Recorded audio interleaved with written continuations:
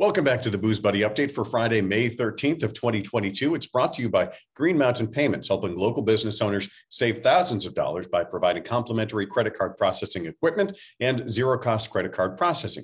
Visit greenmountainpayments.com or posn0.com today.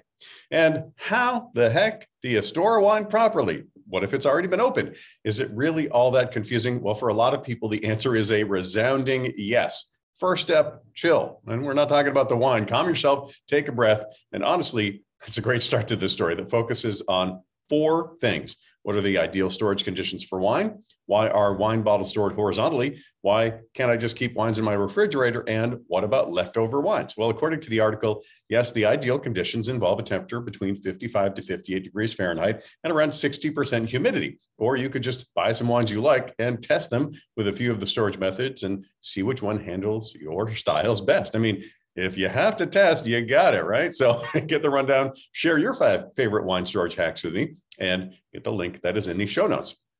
And one of my booze buddies sent this to me, thanks, Jen, and I need to try it soon. It's a recipe on how to make a blend that tastes just like Pappy Van Winkle. Yes, it seems shocking that maybe we could mix some Maker's Mark and larceny together to make something comparable to a whiskey that goes for up to $300 or more per ounce. But hey, it's a blend, and why not take advantage of some other expertise and know-how in blending whiskeys? Get that holy grail of spirits in your glass.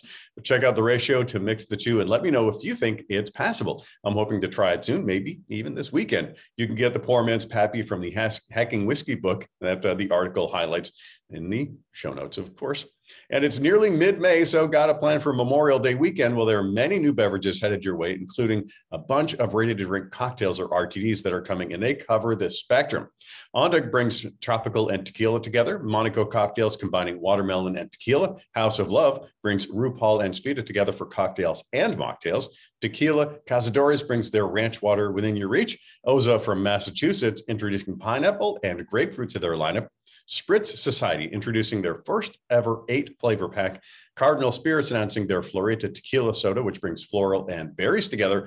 And Rum has your island-inspired flavors. There really is something here for just about everybody because it includes those mocktails too. So check out the link in the show notes and let me know if there's something that you found for you.